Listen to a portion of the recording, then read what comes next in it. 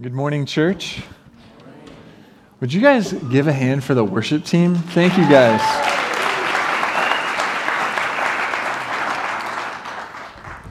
Thank you guys for leading us in worship.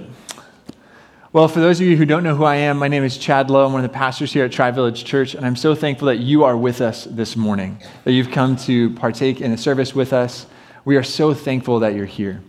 One of the things that we say here at Tri-Village Church, we have a saying that a lot of churches say that you're welcome here. We truly believe that. We truly believe you're welcome. We're not going to tell you you're not welcome here. But we believe it's more than that. We believe at Tri-Village Church that you are wanted, you are welcomed, and you are needed. We want you here. We want you to feel welcomed here, but you are needed here. And so we're so grateful that you are a part of what's happening here at Tri-Village Church. We're thankful that you get to worship with us and we get to study God's Word together. So thank you so much for being here. If you're new here, you also don't know that we've been going through a series called Restored. It's a 6-week series where we're going through the book of Nehemiah. We're going through the restoration and renewal that takes place in the book of Nehemiah. Now, Nehemiah is a book that's all about spiritual revival, spiritual restoration, as we look at the rebuilding of the walls of Jerusalem. Even though it takes place in the middle of the Old Testament from where you flip through it, it actually is the last book of the Old Testament. This is about 400 years before Jesus arrives. And so this is the final account as Jerusalem is being rebuilt and restored after the Israelites have been in exile. And so what we see here from this book is that Nehemiah is leading his nation, not just in the rebuilding of wall, but the restoration of the people. And so we're praying throughout this series that we too would experience renewal, revival, that we would experience the revival of the Lord, that we would be restored. So I encourage you and I ask you to pray with us that we would experience revival, and that from that we would also seek the pursuing of the restoration of the city, of our world, of the space where we live. And so we're going through this, and we're going through these 6 weeks, and we're looking at different segments, different ingredients, if you will, of that revival of spiritual renewal that are actually through the values that we have as a church. And so today, that value that we're going to be going through that we see in the text of Nehemiah chapter 5, which is where we're going to be, we are going to be looking at the cause of justice and mercy. Justice and mercy. Now, if you are exploring Christianity, if you're here today and you don't know where you stand, God is just kind of you're trying to figure things out, we are so glad you're here. Actually, we started this church for people just like you. But what I'm going to do is I'm addressing my brothers and sisters who affirm that Jesus Christ is their Lord and Savior. I have a call to you. If you believe that Jesus Christ is your Lord and Savior, then you are called to be agents of restoration. This isn't an optional thing. Justice and mercy is a missional thing. And so if you guys would put this on the screen, we are called to seek and care for the under-resourced and the vulnerable. We are called to that. And so we're going to see how this plays out in Nehemiah chapter 5, verses 1 through 13. And we're going to see how Nehemiah exemplifies the fruition of this call. But before we dive in, I want us to get a picture of what this looks like, to seeking the care for the under-resourced and the vulnerable. And it comes from theologian John Calvin. He says this: "First of all, Christians ought to imagine themselves in the place of the person who needs their help. They ought to sympathize with him as though they themselves were suffering. They ought to show real mercy and humanness and offer their assistance as readily as if it was for themselves. Heartfelt pity will banish arrogance and reproach and will prevent contempt and domineering over the poor and the needy." And we see that Nehemiah embodies this, and that's what we're going to be looking at today. So if you have your Bibles, would you open up to Nehemiah chapter 5, and we'll be looking at Nehemiah chapter 5, 1 through 13. Would you please stand for the reading of God's word? One of the things we do at our church is we read out of reverence for the word of the Lord. If you're with me, say amen. Amen. All right. It's also on the screen, so if you're not with me, you can keep up. Nehemiah chapter 5, starting in verse 1. "Now the men and their wives raised a great outcry against their fellow Jews. Some were saying, 'We and our sons and daughters are numerous. In order for us to eat and stay alive, we must get grain.' Others were saying, 'We are mortgaging our fields, our vineyards, our homes to get grain during the famine.' Still others were saying, 'We had to borrow money to pay the king's tax on our fields and vineyards. Although we are of the same flesh and blood as our fellow Jews, and though our children are as good as theirs, yet we have subjected our sons and daughters to slavery. Some of our daughters have already been enslaved, but we are powerless because our fields and our vineyards belong to others. When I heard their outcry and these charges, I was very angry. I pondered them in my mind and then accused the nobles and officials. I told them, "You are charging your own people interest." So I called together a large meeting and to deal with people and said, "As far as possible, we have brought back our fellow Jews that were sold to the Gentiles. Now you are selling your own people only for them to be sold back to us."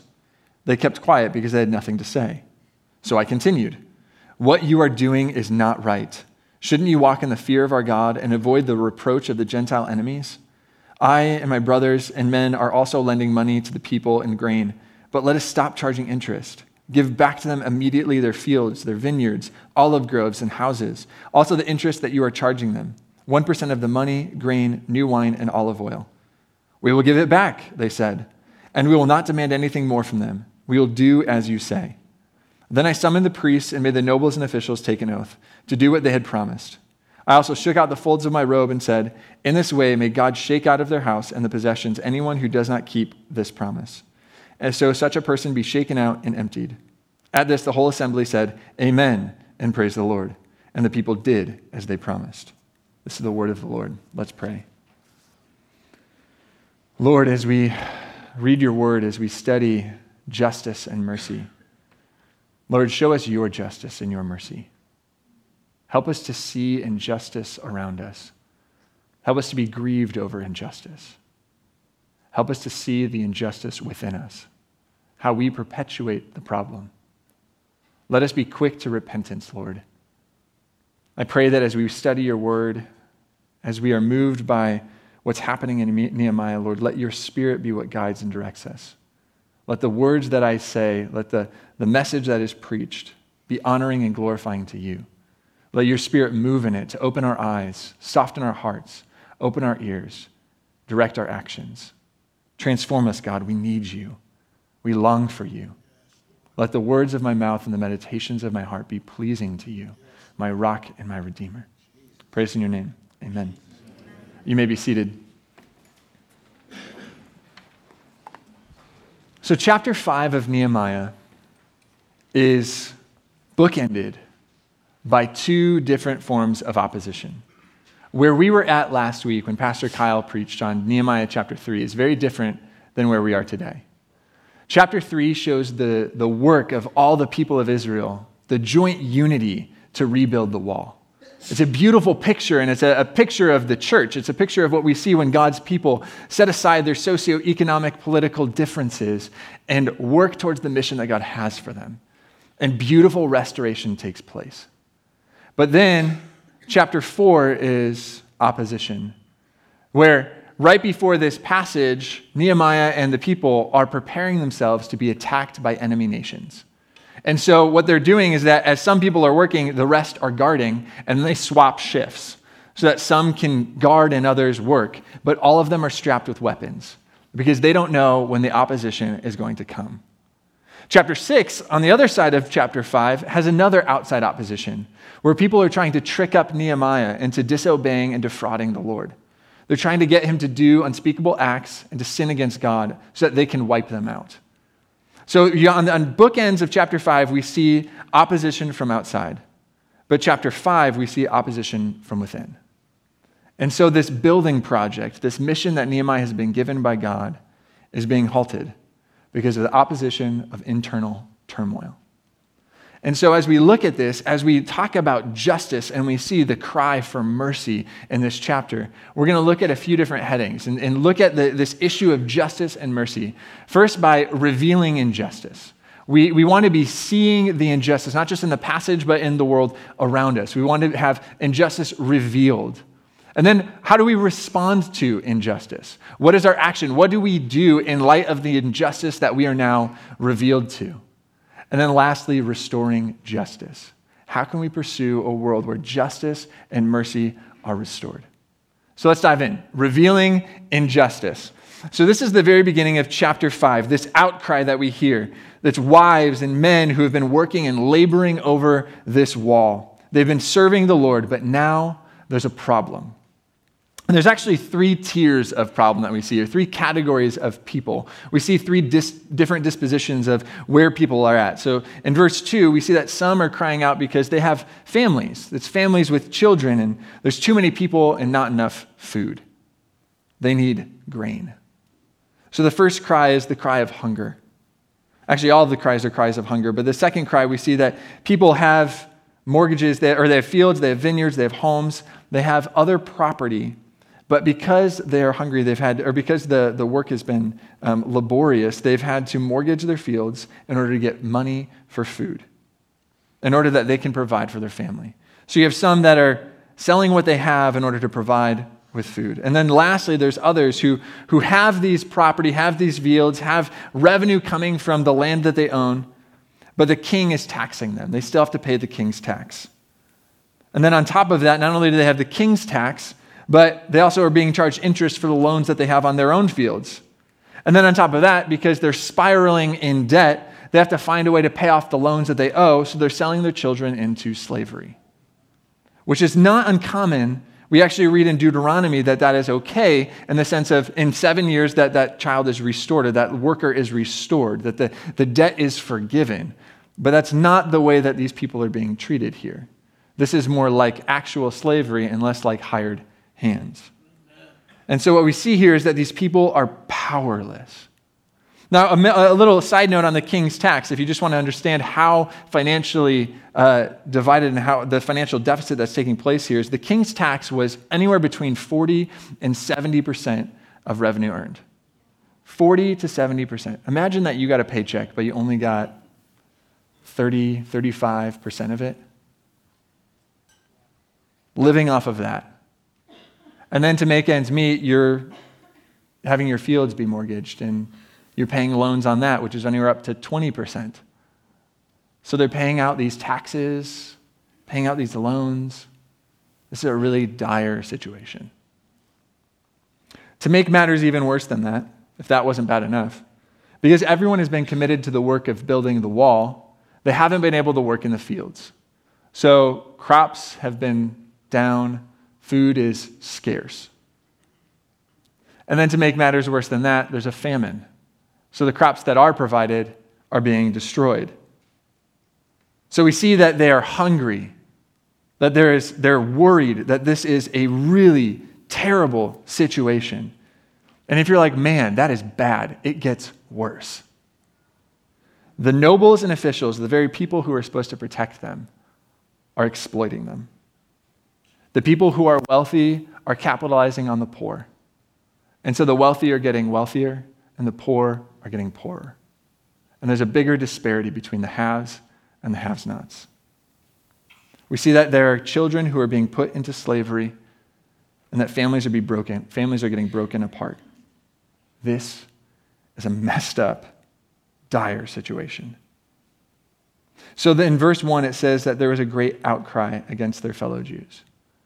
This word outcry in Hebrew literally means screaming or yelling. It's a deep, emotional gut response. It's a longing, a cry for help. And it's used elsewhere in the Old Testament as well. Two notable points where this word outcry is used. The first is in Genesis, and it's the outcry that comes out of the cities of Sodom and Gomorrah from the victims of the city that was destroyed for their wickedness. The second is the outcry of the Hebrew slaves in Egypt, who for 400 years were oppressed. So this outcry isn't just a town hall meeting where people are coming to Nehemiah and saying, we have issues. This is instead deep anguish. This is mothers who's watching their children starve to death. These are fathers who are watching their sons and daughters be enslaved and mistreated. It's tremendous injustice. And the outcry is now reaching Nehemiah. So, now that we've seen the outcry in here, and it's bad, aren't you all glad that you came this morning? You're like, this is really lighthearted. This heaviness, we see the injustice that's taking place in this passage. When I was reading through this and studying, I've also been reading an author, pastor, counselor, Paul Tripp, and he talks about the fact that we all have an inner longing for paradise. Now, not just like paradise in the sense of going on a really nice vacation, but paradise in the sense that we long for a world where wrong is made right. We long for a world of heaven. We long where injustice is met with justice. We long for a world that is good. And these cries, these outcries are longings for restoration. They're longings for paradise. They're saying, this is not the way it's supposed to be. And I'm longing for a place where it is how it's supposed to be. And that's heaven. And so for us, we actually see that there's actually a lot of longings and cryings that we see in the world that are very similar to the way it was in Israel. It doesn't take much. You can just turn on the news and you get to see all the injustices that are happening in our own space and in the world around us. You see countries that are war-torn, leaving villages, entire people groups decimated. You see corrupt governments that are making it unsafe for even countries to be inhabited. You see tsunamis and hurricanes and tornadoes and natural disasters that leave people homeless, familyless, possessionless. But not only that, not only those extremes, not only those big picture things, but there's also smaller scale things. Smaller injustice, smaller cries for restoration. It's the kid at school who's getting bullied. It's a cry for restoration. It's the spouse who's been cheated on. It's a cry for restoration. It's the person with special needs who's been an outcast. It's a cry for restoration. It's the kid who can't speak up for himself, but is neglected at home. It's a cry for restoration. It's the person who's experienced loss, whether that's the job, a family member, or friendship, cries for restoration. It's the person who has to watch their family be deported. It's a cry for restoration. It's the refugee who's moving in down the street because their place is no longer safe to live. It's a cry for restoration. It's the mother who's grieving the child they will never meet. It's a cry for restoration. We see injustices in the world around us. Sin has effects in our lives. Whether it's direct or indirect, we still have a longing for wrong to be made right. We have a longing for injustice to be met with justice, for evil to be met with good.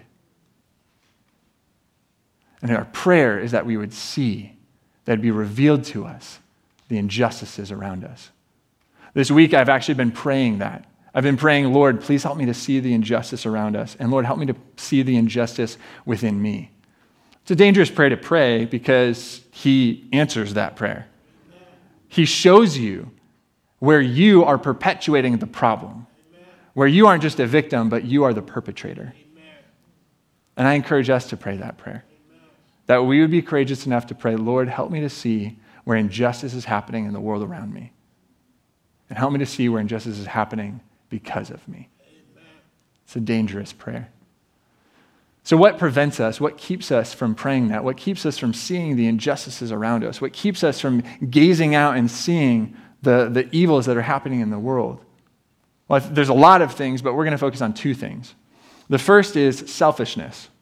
We are selfish, and so we're too consumed with our own world, with our own kingdoms, with the building of our own establishments that we don't even focus and we drown out the world around us. Amen. If it doesn't affect us directly, then let's just let it be. I mean, life is tough, so suck it up, Buttercup. You just need to get on with your life and let me do mine. Selfishness blocks us and blinds us from seeing injustice. It blocks us from having empathy or sympathy or compassion for the broken and the hurting. Because we're too consumed with our own mess. Newsflash for you. Everybody has problems.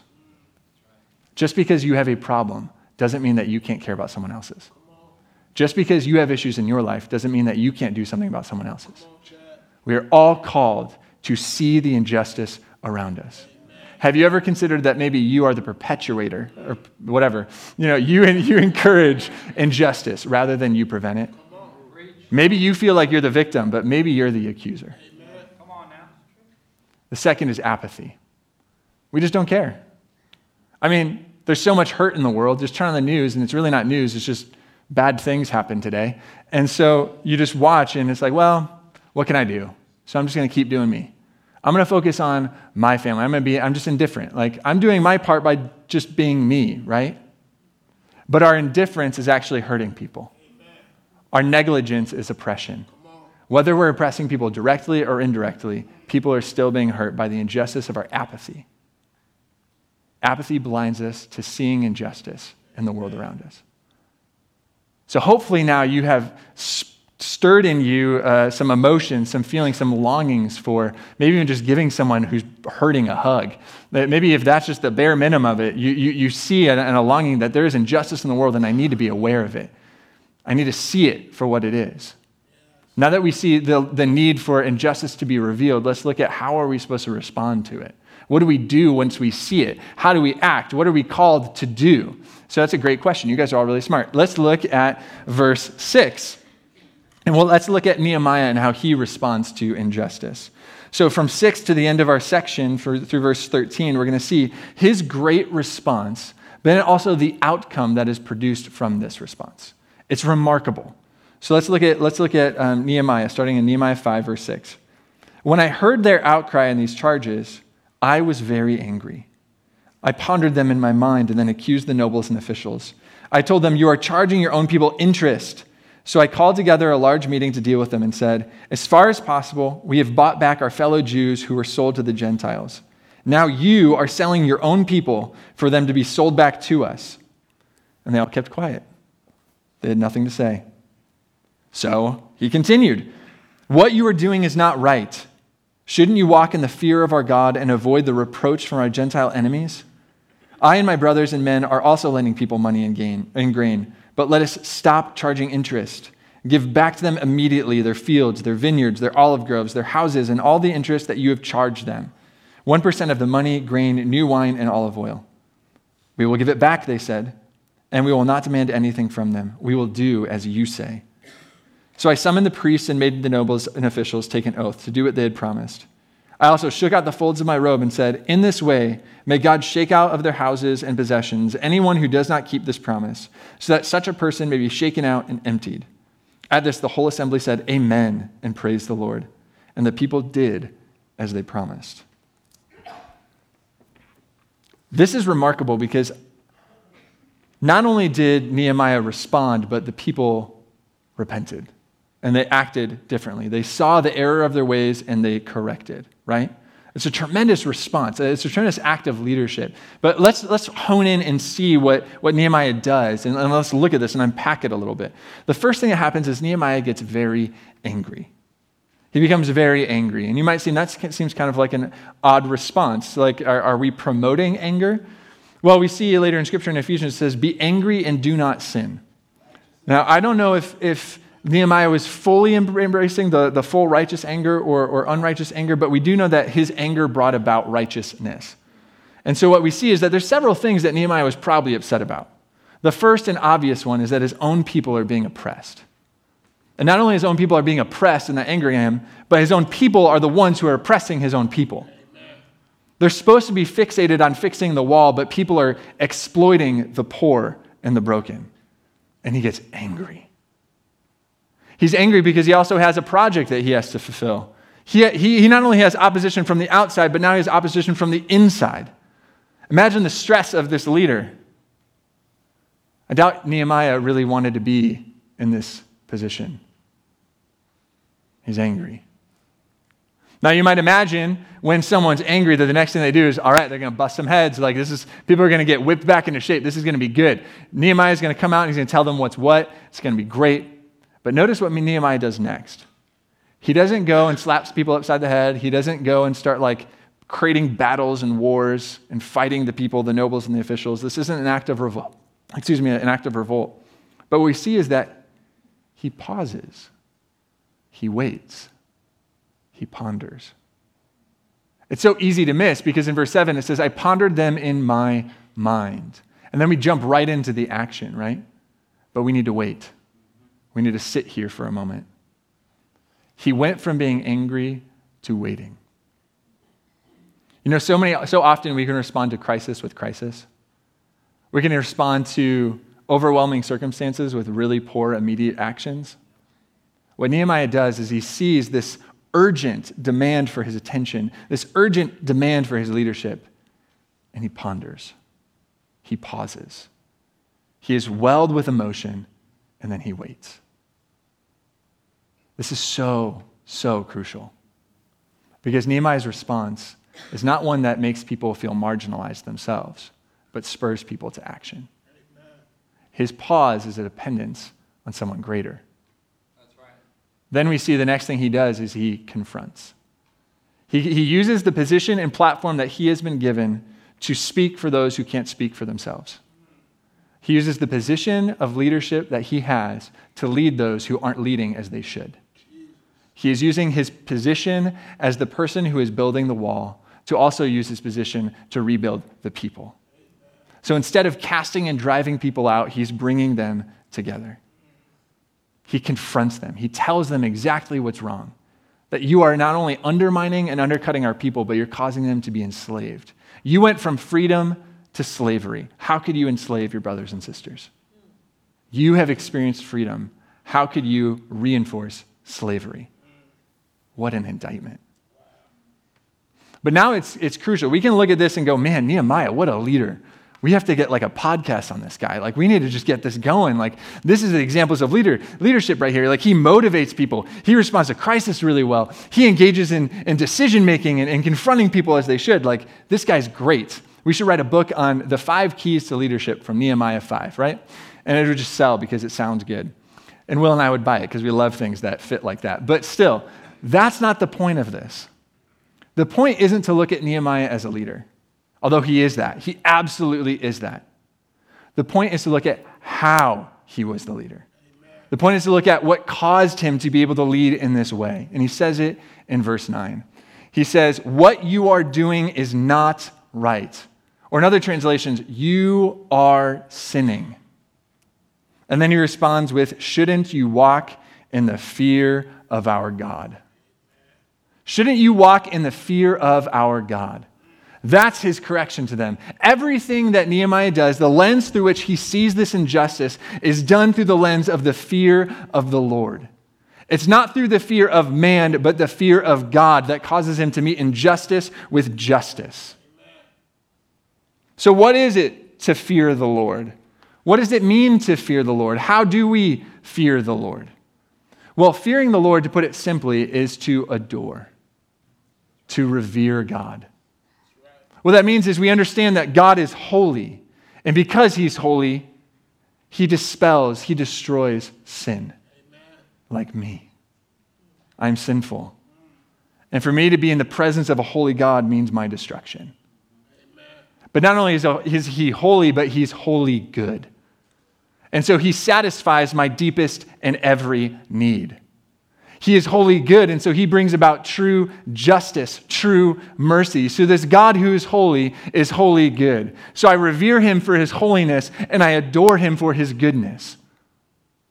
This is the fear of the Lord. King Solomon says that the fear of the Lord is the beginning of what?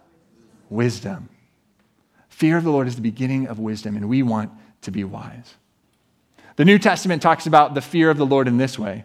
You've probably heard it, but maybe never connected it. The fear of the Lord has everything to do with our affections, our longings, our desires. It's all about desire. And it's love the Lord your God with all your heart, with all your soul, with all your mind, with all your strength. That is the fear of the Lord. Love the Lord your God with everything you are. Because once you fear the Lord, then you can love your neighbor as yourself.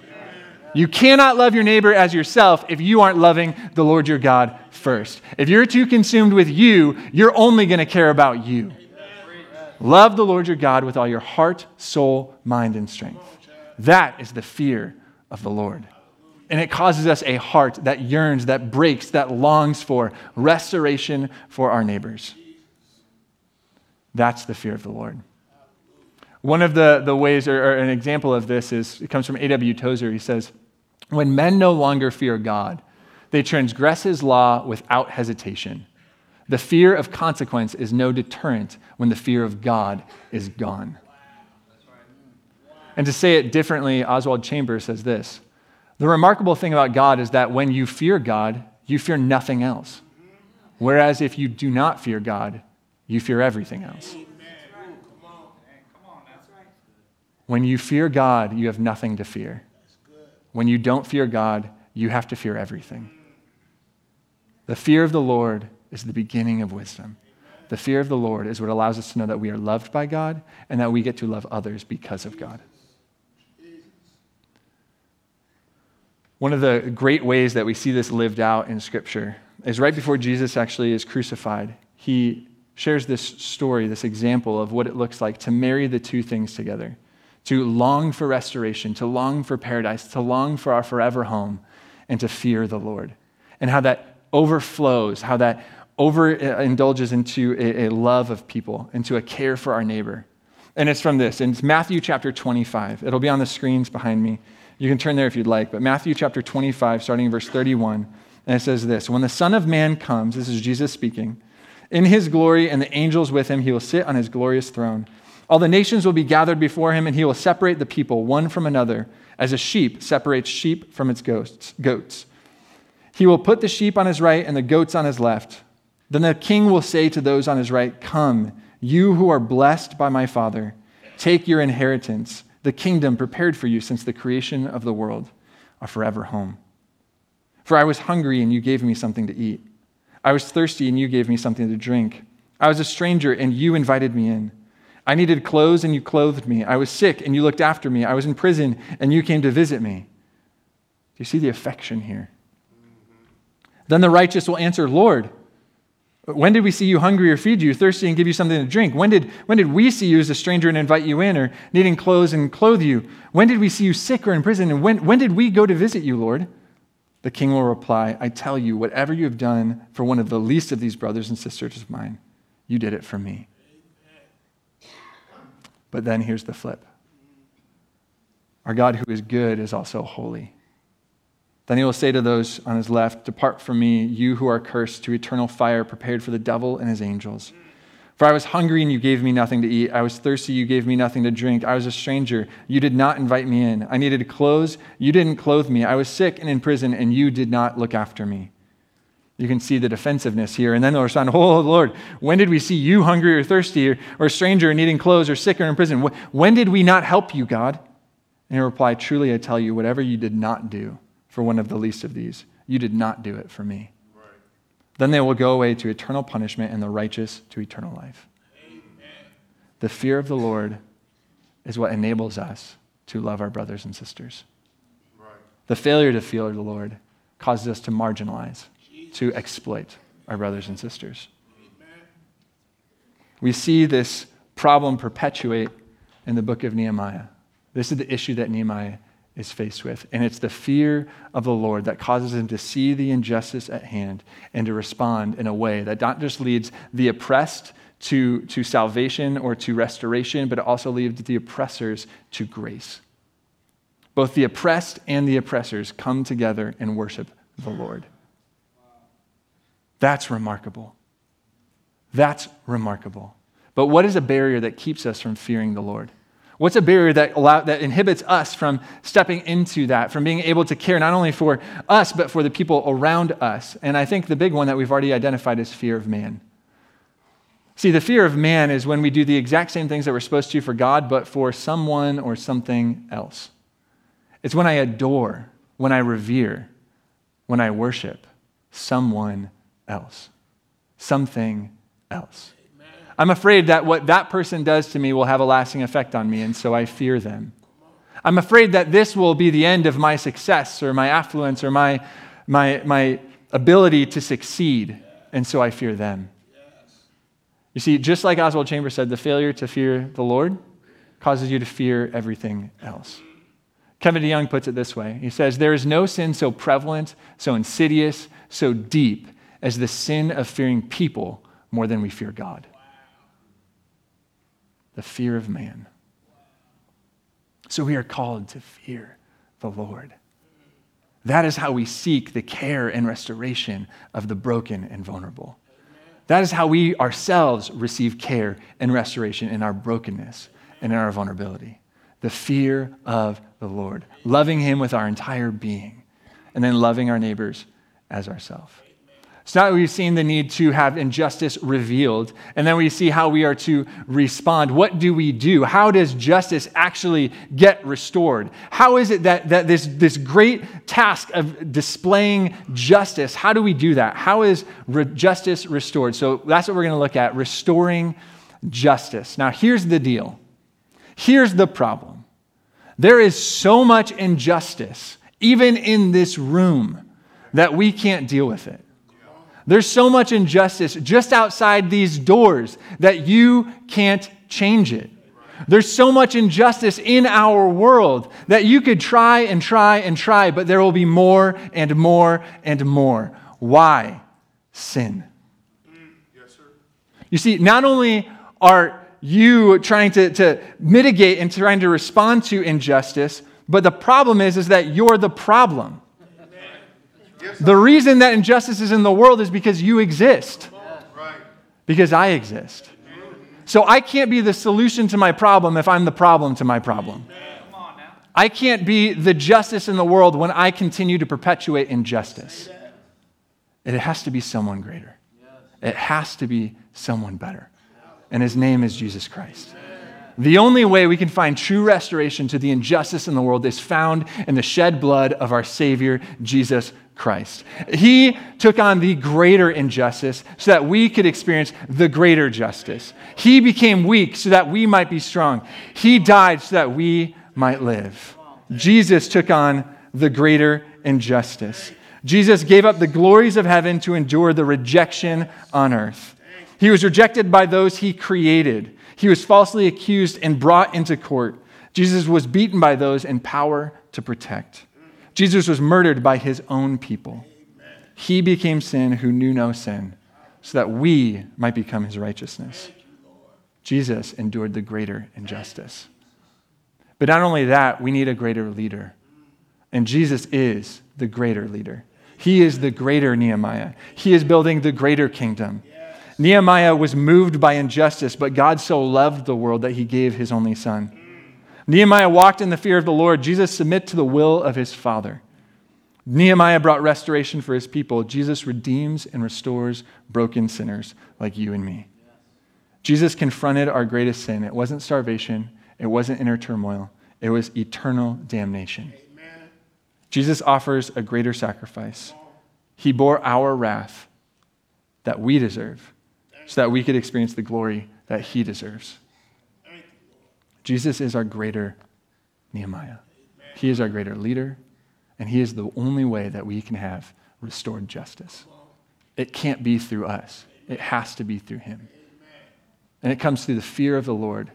It comes through that, through adoring him, through revering him, through loving him, that we can then be ambassadors and reconcilers of mercy and justice in our broken world. It is only through the fear of the Lord. It's only through the fear of the Lord. So from here, as we go, there are a few next steps that you can have. These aren't necessarily application points, but maybe you're wondering, like, how do I pursue the fear of the Lord in my life? And maybe this is the first time you've ever even thought about injustice in the world. Maybe this is the first time that you've even been confronted with your own injustice in you. And so for all of us, if you've never pursued seeking the restoration of people, then we need to be praying. All of us. This is wherever you're at, we need to pray. Pray, like I said, that we would see the injustice in the world around us. But not only injustice around us, pray that we would see injustice within us.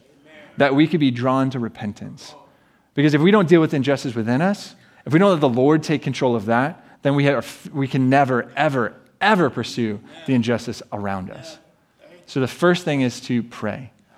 The second is maybe out of that, the Lord is stirring in your heart to take on a cause. There are a few things that some of you have already been done in this church, like Safe Families, caring for children who are in dire need of care immediately because of family situations.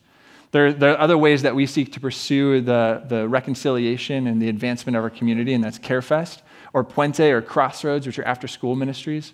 Maybe it's becoming an activist for abortion, or against abortion, but for poverty and caring for the least of these, for people who can't speak for themselves.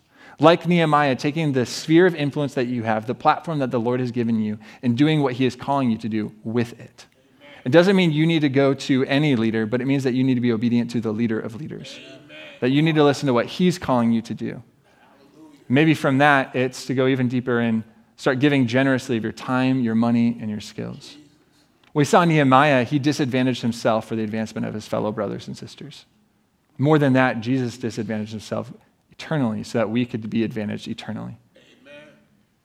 The divine Lord squeezed into finite humanity and died on our behalf so that we could experience the extravagance of eternity.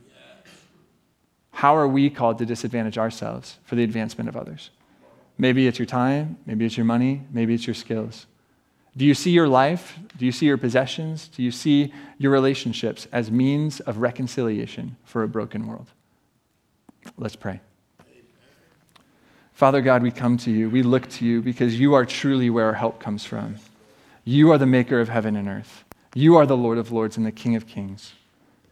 God, we ask that you would stir in our hearts to see the injustices that we bring about in this world. You would stir in our heart to see the ways that we perpetuate the problem. And Lord, that we'd be quick to repent. But Lord, give us eyes to see the injustice around us and the way that we can show the truth and the love that you have for us, your great love for us that casts out fear. And Lord, that we can live in the fear of the Lord, the adoration of you, the love of you. And that through that we would love our neighbors as we love ourselves. Change us, transform us. Give us eyes to see the world the way you see it. Give us eyes to see ourselves the way you see us. We pray this in your name. Amen.